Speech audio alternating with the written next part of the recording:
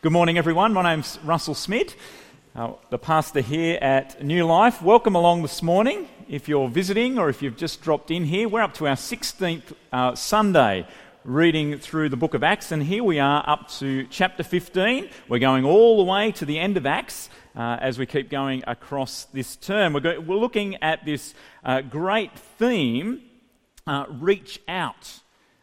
Acts chapter 1 verse 8 is the key verse for understanding the book of Acts and the movement of Jesus' gospel mission into the world. Acts chapter 1 verse 8, Jesus says, "You will receive power when the Holy Spirit comes on you, and you will be my witnesses in Jerusalem and in all Judea and to all Samaria and to the ends of the earth." And the book of Acts is then telling the true story of history of Jesus' gospel mission going out through his apostles to the believers to the ends of the earth, which catches us up even today as we continue on in that mission.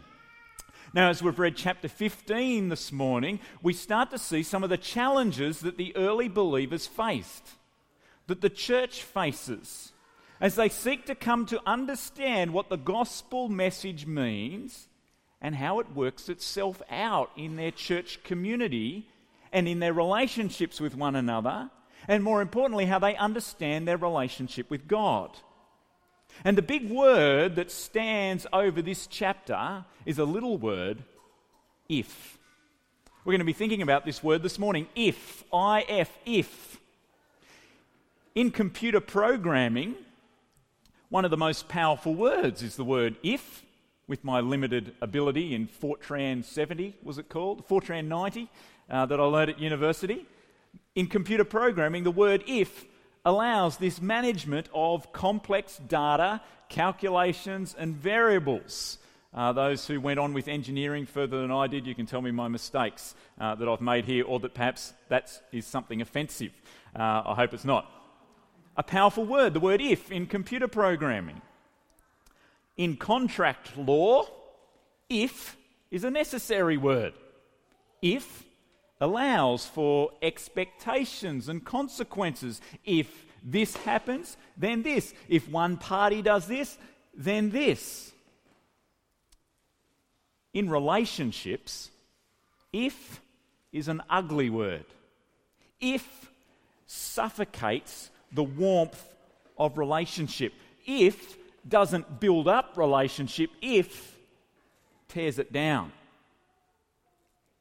Several years ago, I was discipling a young man who had become a young adult who was having trouble getting on with his parents. All the usual kind of things as you move from being a teenager into being a young adult and still living under the same roof as your parents and seeking to have some kind of independence. And parents go through a struggle then as well. How much independence do I give? Now, this young man that I was discipling, his solution to the challenges and conflict that he was facing with his parents that he thought was unreasonable was to come up with a list of conditions that he wrote down and framed and posted up in the house. If you do this, then I will do this. It was pretty obvious to see that within a week that was not going to guard and build up warmth and relationship in that home and that family, but to suffocate that warmth and tear that relationship down. Warm relationships are free of if. The motherly love that we celebrate on Mother's Day is often seen as an unconditional love. Those who are mothers always feel like they're not quite getting it right and you could do so much better. But what we do celebrate today, and what is so typified in so many mums, and certainly in imitating God's motherly love towards us, talks about that in the book of Isaiah, is celebrating an unconditional love, a love that doesn't have an if. I heard this week about a friend's church. They have a sign out the front of their church that says, "You are welcome." They don't go for fancy signs. They don't go for the outreach media signs that say something pithier that interacts with the media of the day. They just have this big, clear sign that says, "You are welcome." I heard that their sign was graffitied, vandalised, and added if. You are welcome if. If is an ugly word in relationships, and especially in Christian community. You are accepted if you are welcome, if you are part of us, if. Now the church at Antioch in Acts chapter 15 has an if problem. There was a condition on the relationship between the two ethnic groups that existed there, the Jews, who were descendants of God, Old Testament people, the Israelites. They were the Jews, and there were the Gentiles, everybody else, every other ethnic grouping. Those who weren't Jews. There was a condition on the relationship between them, and ultimately, flowing out of that, there was a condition on the relationship with God, a condition on having salvation, on being accepted by God. Now, this raises a question for you and I. On what basis are we accepted in Christian community? On what basis are we accepted by God? How is it that we continue in relationship with God and with one another? Does the gospel message require faith alone in Christ alone for salvation? Or is there an if? Does Jesus' death and resurrection need something added on to it? Is there in any way that we imply with one another that there's an if when our belief might say there's no if? They're the things we want to be thinking about today as we come to understand Acts chapter 15. At Antioch, the Jewish believers were saying that Gentiles can be saved if they are circumcised and if they obey the Old Testament law of Moses, they can be saved. The Gentiles can be saved if they first become like Jews. Have a look with me, please, again, verse 1. Acts chapter 15, verse 1.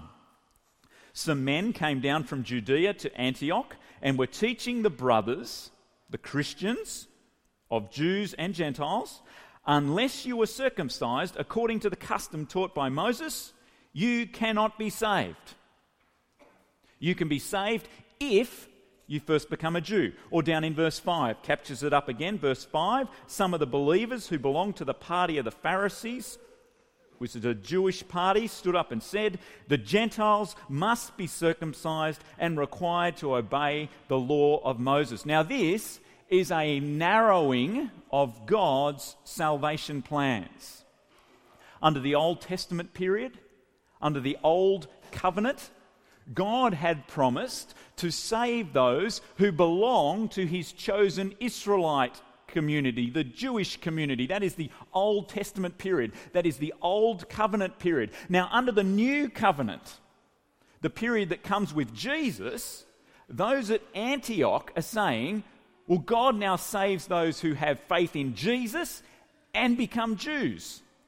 The Jews at Antioch are narrowing God's salvation plans. Acts chapter 15 is here for us to see that God's salvation plans actually expand. Now there's disagreement at Antioch. We've got Paul on one side, Barnabas on the other side. And so what they do is they go to Jerusalem to sort it out with the apostles. Verse 2. This brought Paul and Barnabas into sharp dispute and debate with them. So Paul and Barnabas were appointed along with some other believers. I wonder if the other believers were either there to go and help them represent each one of these cases or was to go and keep them apart while they're travelling there together. Who knows? They appointed them along with some other believers to go up to Jerusalem to see the apostles and elders about this question. If you run your eyes down over verses 3 and 4 that Amy read out loud for us before, here they are travelling back in along the route that the gospel message has come out from. And as they go back in along there and reporting where the gospel message has gone out to, there's this rejoicing at the movement of Jesus' mission out to the ends of the earth. Well, they get to Jerusalem and to the apostles, And in Jerusalem, here they are to settle the debate. Peter is the main spokesperson to start off with. The last time we hear from Peter in the book of Acts. And Peter points out that God's salvation plans don't narrow but expand to include the Gentiles. Now remember Acts chapter 10, we looked at it on Easter Sunday, where Peter was having that vision, the trance as he was on the roof of the sheet coming down with all these different animals. From a Jewish perspective, clean animals and unclean animals he was told to eat. Later on he met Cornelius, who was a Gentile, and Cornelius became a believer. He was baptized and the Holy Spirit came upon him, and Peter started to understand that God's salvation plans weren't narrowing but expanding. Turn back with me please to Acts chapter 10 verse 34. Acts chapter 10 verse 34. Love hearing those pages flick. I'll read when you've got there. Acts chapter 10 verse 34. Then Peter began to speak. I now realize how true it is that God does not show favoritism, but accepts men from every nation who fear him and do what is right. There's an expanding beyond Israel, beyond the Jews. Turn over to verse 45, Acts chapter 10, verse 45. The circumcised believers who had come with Peter, these are the Jews, the circumcised believers who had come with Peter, were astonished that the gift of the Holy Spirit had been poured out even on the Gentiles. Gentiles believe, Gentiles are saved, Gentiles receive the Holy Spirit without becoming Jews. God's salvation plans expand to include Gentiles. And so back in chapter 15, please. Back in chapter 15, we see some of the points that Peter makes. That this shouldn't be a surprise. That this is not something new. That this is consistent with God's plans to expand to all nations. So in verse 7, chapter 15, verse 7, we see that this is God's choice. This is God's plan. Verse 7. After much discussion, Peter got up and addressed them. Brothers, you know that some time ago God made a choice among you that the Gentiles might hear from my lips the message of the gospel and believe. This is God's choice because the Gentiles, they too are accepted by God. Verse 8. God, who knows the heart, showed that he accepted them by giving the Holy Spirit to them just as he did to us. Because God makes no distinction between Jew and Gentile. Verse 9. He made no distinction between us Jews, and them, Gentiles, for he purified their hearts by faith. God's plans is to expand to include the Gentiles, and so to put an if condition on the salvation of the Gentiles is a godless testing of God. Verse 10. Now then, why do you try to test God? This is what Ananias and Sapphira were accused of doing back in Acts chapter 5. And they wound up dead. Peter says, now then, why do you try to test God? By putting on the necks of the disciples a yoke that neither we nor our fathers have been able to bear. God's way is by grace. Verse 11. No, we believe it is through the grace of our Lord Jesus that we are saved, we Jews are saved, just as they, Gentiles, are. It is by grace. At youth group on Friday night, we were looking at Acts chapter 15 to prepare for reading it together today. And in the junior youth group, we were coming up with some cartoon strips to illustrate and define what grace is.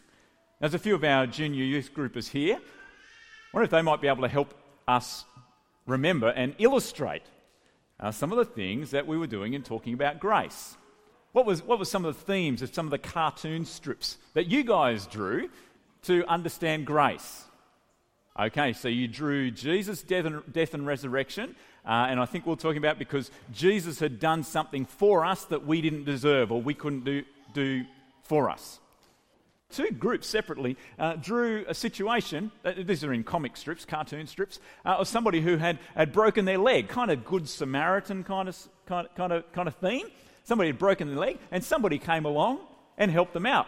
Oh, one was even that somebody came along in a ute and threw the person on the back of the ute, and once they were on the ute turned into a minivan-style ambulance, and so they were able to drive them to the hospital, and they looked after them there, and after the person was unloaded, their car turned back into a ute. Great. Underneath there's this illustration of grace, that somebody does something for another for whom they don't deserve or have not necessarily earned it in any kind of a way. Grace meets us just as we are. And so we are saved by grace, by Jesus' attitude of favour towards us to do something for us that we can't do for ourselves and for which we are completely undeserving of. That is grace. It doesn't matter whether we are Jew, it doesn't matter whether we are Gentile, it doesn't matter whether we obey the law or have disobeyed the law, it doesn't matter our ethnic background, the colour of our skin, it doesn't matter our age, it doesn't matter about our level of intellect, it doesn't matter about our level of disability, it doesn't matter about our station of life, it doesn't matter about what we have or haven't achieved, it doesn't matter what job we have, it doesn't matter what gender we have. It is by grace. Here in Antioch, here in Jerusalem, there is no if for the Gentiles to be saved. We believe it is through the grace of our Lord Jesus that we are saved just as they are. And so now this is the apostles' decision. And James wraps up their point of view for us from verse 13. You might have been wondering, hang on, didn't James get killed back in chapter 12 by Herod? You might not have ever thought about that, did you? How did James get killed in chapter 12 and now here he is, he's speaking in chapter 15? Two different Jameses, okay? The James that was killed by Herod back in chapter 12 was John's brother. This James is Jesus' brother, biological brother, okay? So a different James. And what James says is there is no if, verse 19. Verse 19, it is my judgment, therefore, that we should not make it difficult for the Gentiles who are turning to God. There is no if. But then what about these conditions? Seeming conditions in verse 20. They sound like Jewish ifs. Verse 20, instead we should write to them telling them to abstain from food polluted by idols, from sexual immorality, from the meat of strangled animals and from blood. Is this an if?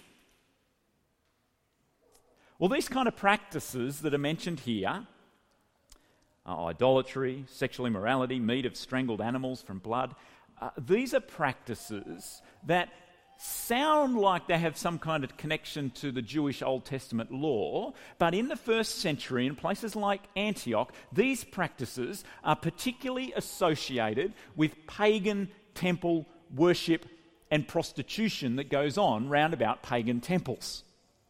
This is a way of showing that you have an allegiance to the gods that is not the true and living God. These kind of practices show that you have a faith in the gods that are not Jesus. It shows that you belong to the other gods. And so rather than seeing these as conditions of faith, turning away from them is an expression of faith. It's to turn away from an allegiance to pagan temple worship to allegiance or faith in Jesus. Doing these things is not consistent with faith in Jesus. Leaving them behind then is not a condition of faith, but an expression of faith. And so the apostles make the decision and they send a letter back to Antioch with Paul and Barnabas, and they send back a couple of other people as well, Judas and Silas, so that clearly they might know there is no if for salvation. God's way is by grace. Salvation is in Christ alone. Now, this is really important for you and I to know and to accept. The if dilemma and debate in Antioch was about Jew and Gentile, but it has broader implication for us today. We tend to hear or think that we hear, usually from within, conditions for God's acceptance of us. How often we get a bit deaf to hearing God's welcome in Christ alone. As time goes on, we forget the truth of the gospel message in Christ alone as we get tangled up in sin, as we neglect reading our Bibles, as we neglect prayer. We start to talk to ourselves from inside and start to think that our acceptance by God is starting to waver. We forget the truth of the gospel message that we're accepted by God in Christ alone. We can start to go cold on the joy and certainty of God's warm acceptance of us in Christ alone. In a moment, we're going to sing the song In Christ Alone. It has wonderful words. Of the past 15 years, according to the CCLI register that keeps track of all churches across the world that are singing songs, or at least those who are legally registering the copyrights so that royalties pass on to the owners. And so let's imagine that everybody is doing the right thing. In Christ Alone is the song that is most sung in churches right across the world in the past 15 years. It's starting to knock Amazing Grace off its perch. Sorry, John Wesley, that we were singing about, quoted from. That's a Newton one, isn't it? Newton, sorry. We'll park that over there. That was a good quote this morning, Brock. Those who missed it early on will need to ask Brock about the fantastic quote about lust and singing. That's intrigued you, hasn't it? In Christ Alone has great, great words. Let's take verse 4.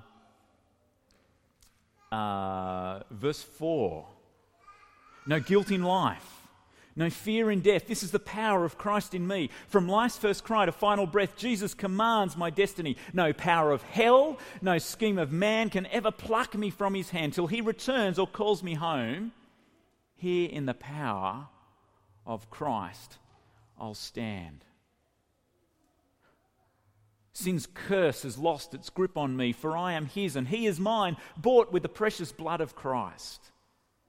In Christ alone, who took on flesh, fullness of God in helpless babe, this gift of love and righteousness scorned by the ones he came to save. We are completely undeserving of Christ's grace, till on that cross, as Jesus died, the wrath of God was satisfied.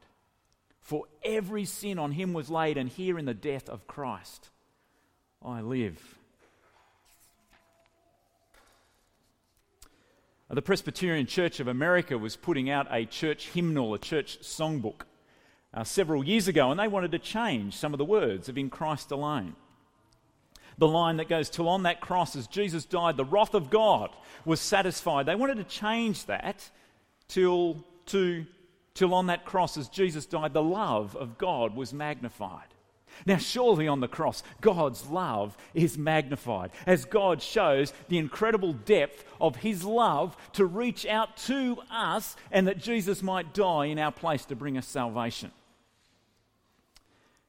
But Keith Getty and Stuart Townend, who wrote this great song, didn't allow for the line to be changed. They wanted to stay it as exactly as it was, and they said this about it.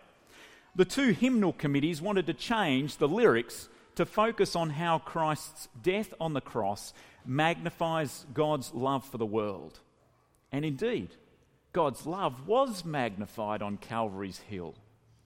Yet the way this occurred was through Christ doing for us what we could not do for ourselves, shedding his own perfect blood to atone for our sins.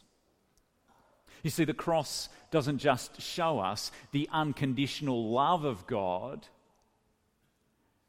but shows us grace as Christ does for us what we cannot do for ourselves in satisfying the just wrath of God at our sin, so that our salvation and acceptance by God can and is in Christ alone, with no if. And our continuance in that relationship with God is in Christ alone. No if. Do we see one another as God sees us? In Christ alone? In Christian community, we can tend to hear or think that we hear conditions for relationship. We can think that there is expectations, or we place expectations on ourselves or expectations unspoken on others that can leave me thinking that I might be walking a fine line between warm acceptance in Christian community and cold loneliness. Which sign represents New Life Presbyterian Church? Is there any unwritten graffiti? You're welcome. If? What might our possible conditions be as we accept one another? Will we be motherly in our love of one another? Accepting one another without an if? Will we welcome, accept and love the elderly among us? Will we welcome and accept the children and the youngest among it? Will we welcome and accept the high schoolers, those with a disability, those who are single parents, those who are divorced, those who are homeless, those who are unbelievers? Will we welcome, accept and love them? Our acceptance into relationship here with one another is in Christ alone. Whoever Christ welcomes, we welcome. Whoever Christ loves, we love. And our continuation in relationship with one another here is by Christ alone. Whoever Christ perseveres with, we will persevere with them, as hard as that might be. Whoever Christ lays down his life for, we lay our life down for. This is the consistent and wonderful gospel message through Acts and out to the ends of the earth. Salvation is found in no one else, for there is no other name given under heaven by which we must be saved. We believe that it is through the grace of our Lord Jesus that we are saved, just as we are. I hope and pray that we might know this, that we might understand it, that we might believe it, that we might live it, that we might share this among us, and as we continue to reach out to the ends of the earth.